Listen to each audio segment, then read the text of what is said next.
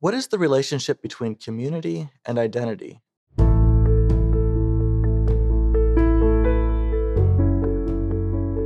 We are honored to have Melvin Lehman with us today. Melvin is a pastor, a farmer, a teacher, a husband, a father, and a grandfather. We are here to talk about community and identity. So, to begin, Melvin, what is community as it pertains to church? Define community. Very good question, Jaron. This is a question that has fascinated me, and I've tried to define, and this will just be another shot at trying to define an idea that really is not all that easy to define. I'll just read kind of a written definition I've given to that. The Christian community is a people group with shared values, underscore some of these important words, shared values, shared space. Think geography, think where we live, shared goals, and shared commitments, all rooted in a first loyalty to Jesus, the head of the church, individually and corporately. And I just want to, throughout this interview, I want those terms to be understood as community terms. They help to define a community: shared values, space, goals, commitments, but anchored in Christ. If it's a Christian community, it must be anchored there. But those four are the ones I would propose as helping to identify, for at least my definition of community, and a few comments I'd like to make as we go along. Mhm. Good, thank you. That is a good, concise starting point. I think that many Mennonites and other Anabaptists feel a strong sense of identity with either their local community or the broader Anabaptist community. So, talk about the relationship between community and identity. What helps foster the sense of identity in conjunction with their community? Excellent question. I can't help but comment on a book that is not an Anabaptist book that, but a number of my friends and we read at school. FB occasionally dips into this book. It's Wendell Berry's stuff. Likely, a number of people who are listening in to us will recognize Wendell Berry. I'm particularly going to reference his book Hannah Coulter. I think it's one of the better commentaries on the connection between community and identity. That it's not a Bible definition. It's not even written by Wendell's a Christian, I think, but when I read him, I kind of like wonder sometimes where he's actually at. But an excellent analysis of the intersection between community and identity. I don't sell the book, but so I don't make any money off of it. But if you want to read a good book that gives you it's a novel, it's a story that gives you a good feel of the connection between community and identity, I'd recommend that one. But beyond that, in answer to the question, well, according to the psychologist, and I suppose they're right on this one, they say a fundamental question that every person has to answer for themselves is, who am I? I have found it interesting just to observe how people answer that question in various places. So Sheila and I have been in Poland a number of times due to the mission we have over there. And so somebody asked me over there, total stranger, so who are you? Well, it's fascinating how I answer that question there as to who I am. I answer it differently. When I say differently, I don't mean one of them was a true representation, the other one untrue, but I answer differently. If I'm traveling in the United States and my wife and I stop at a Walmart somewhere, and here there's a Mennonite couple in there, and we bump into them, and they ask, well, who are you? Then I identify myself differently. So this question of who am I is a big question. You might call it the question of identity. In my other life, that is when I was young, my community was much smaller. My exposure was much less than what it is today. And it was much easier to answer who I am and the community identity. I'm from Chambersburg. I attend Strasburg Mennonite Church. I grew up on a dairy farm. I start into that kind of lingo in identifying who I am. So your question here, so we tend to have this strong sense of identity, probably stronger than many. I think it's deeply embedded in our culture, in our practices, which I know you're going to get to that question. And to me, I value it a great deal more than I gather some do. I value that community identity. This is where I belong. This is where I come from. This is home. I don't know, underscored, however. But let me see. Am I really answering the question that you wanted there? You end up there question or asking the question, what helps to foster this sense of identity in conjunction with community? I think that probably will come out here as we proceed down through some of the questions that you gave to me here to consider. So maybe I'll just let that piece of it alone for just now. But I want to be very, very, very clear. A person who tries to identify themselves outside of a community, they have no community, and they are homeless today. We identify them as the homeless. Well, uh, what's that mean for them? That's some kind of an identity. But the people who have the strongest sense of who they are people who have been rooted in communities deeply, and they know something about how they've been formed, shaped, and made, and they're not reacting to it. They're not fighting that. They're living out of it.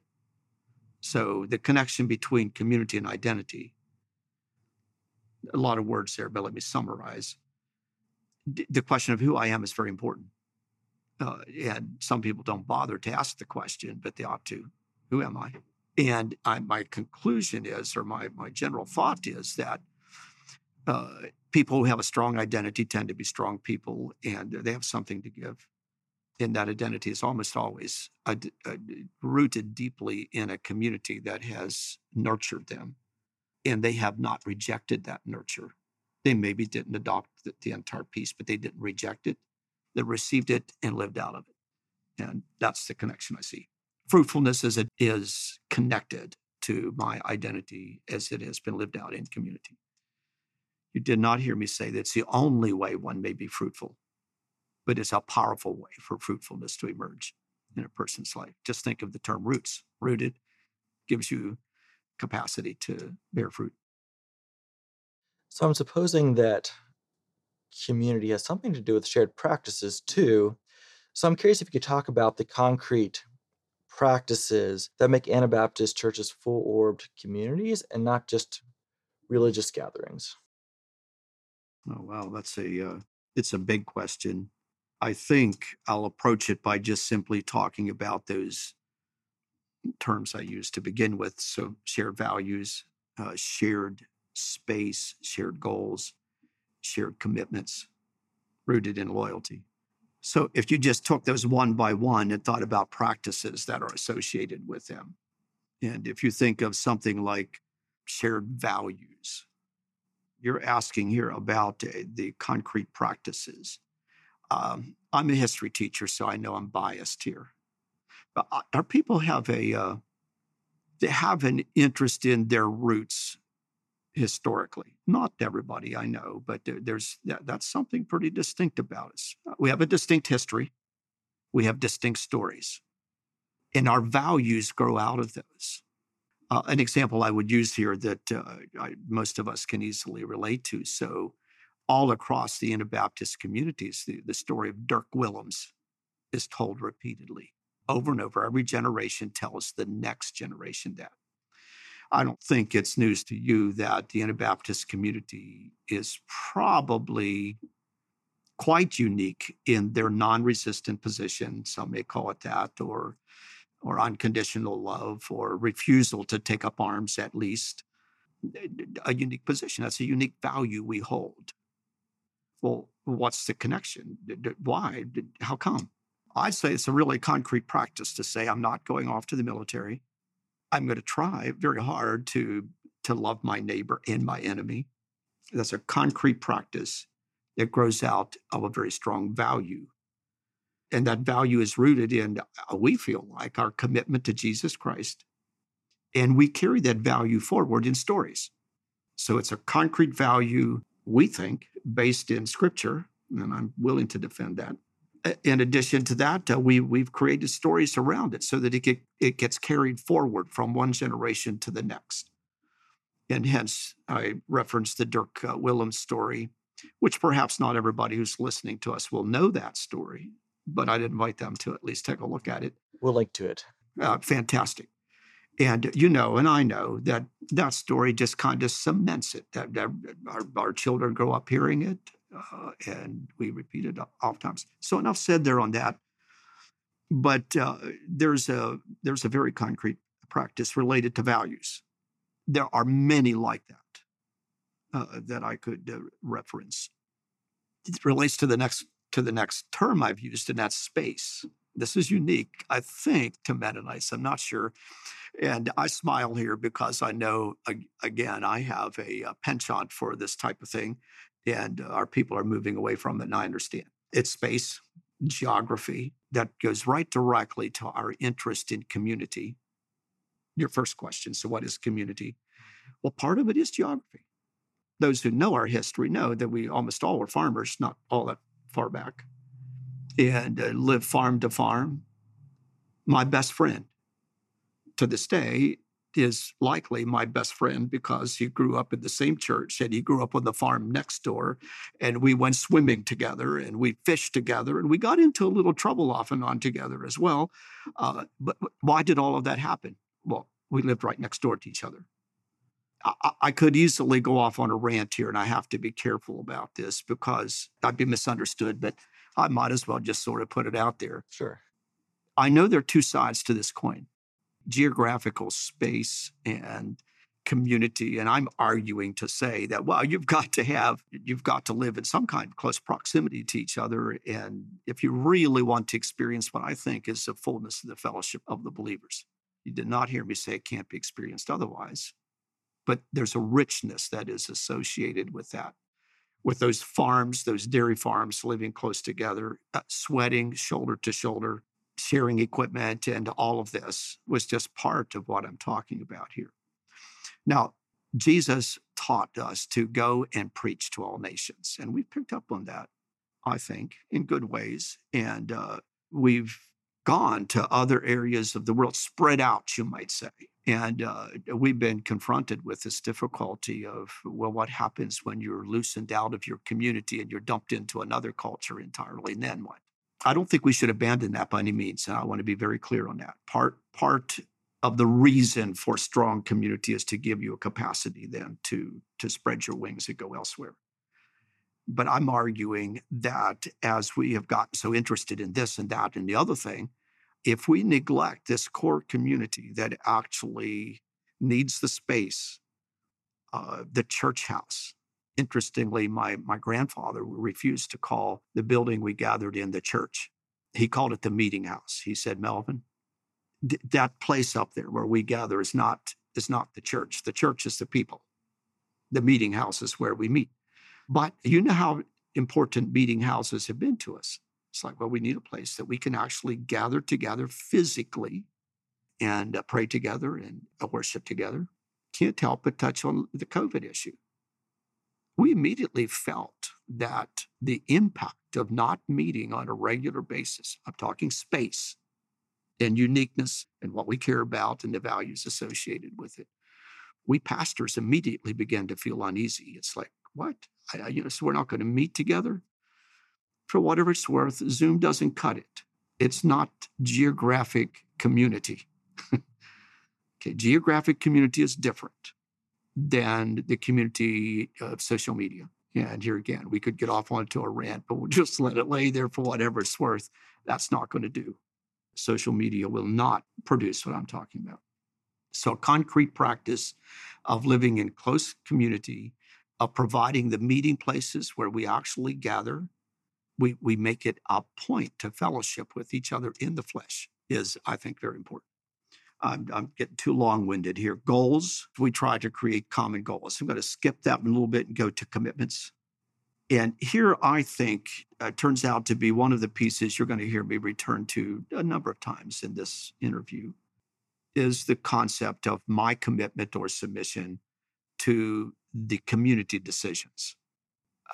In my mind, this has been a unique way for us to solve our differences, to try to figure out what direction we're going. Just whatever we confront, that's kind of at the bottom of it. It's saying, look, we believe that God can, through the congregation, through the gathered body of believers, actually give us concrete direction about what we ought to be doing. And hence, we put a fair amount of confidence in the Holy Spirit moving in the group to help me solve my issues, to help the group solve their issues. And most important point is that at the end of the day, when we have agreed that this is the direction we're going, or this is what the plan is, then we are all committed to that and we will all submit to it. I know that word is not well liked, but that's the general idea. And the reason I raise that issue specifically is we forever are wanting to get off onto the specifics. Okay, whether it be some form of conservative dress, what kind of building are we going to build, or how much money are we allowed to spend on cars, or how do we define modesty? We can get off on those pieces and try and hammer them to death, and I don't know, just get into endless disputes. But they would not be endless disputes if we stuck with that original concept that I'm in this community, I'm in this brotherhood, I've committed to this brotherhood. And unless they just derail from what God has said in his word and so on, I'm committed. I will submit myself to the decisions the brothers make. Now, you're going to hear me return to that point here a couple times in some of these questions, because it is unique, I think, and the concrete practice of trying to live that out under the lordship of Christ is not an easy thing to do, but I'm committed to it personally, and hope to be a part of a congregation that is committed to that. And I just want to underscore yet that the last point I had made, on the community was that never forgetting that our first loyalty is to Jesus Christ and to his headship over us. And so just setting that in there to, we're not talking about an unconditional submission to a brotherhood that whatever they say, I'll do. But as the brotherhood is operating under the lordship of Christ, coming together and making specific decisions, my heart goes with it. I think that's all on that one. Well, that's very good. Thank you so much for engaging with these questions that we presented. Like you've alluded to, we will be recording several episodes around this theme, this topic of community and culture. So we'll end this episode here, but come back in the coming weeks and months, and there will be several more episodes with Melvin to develop these ideas further.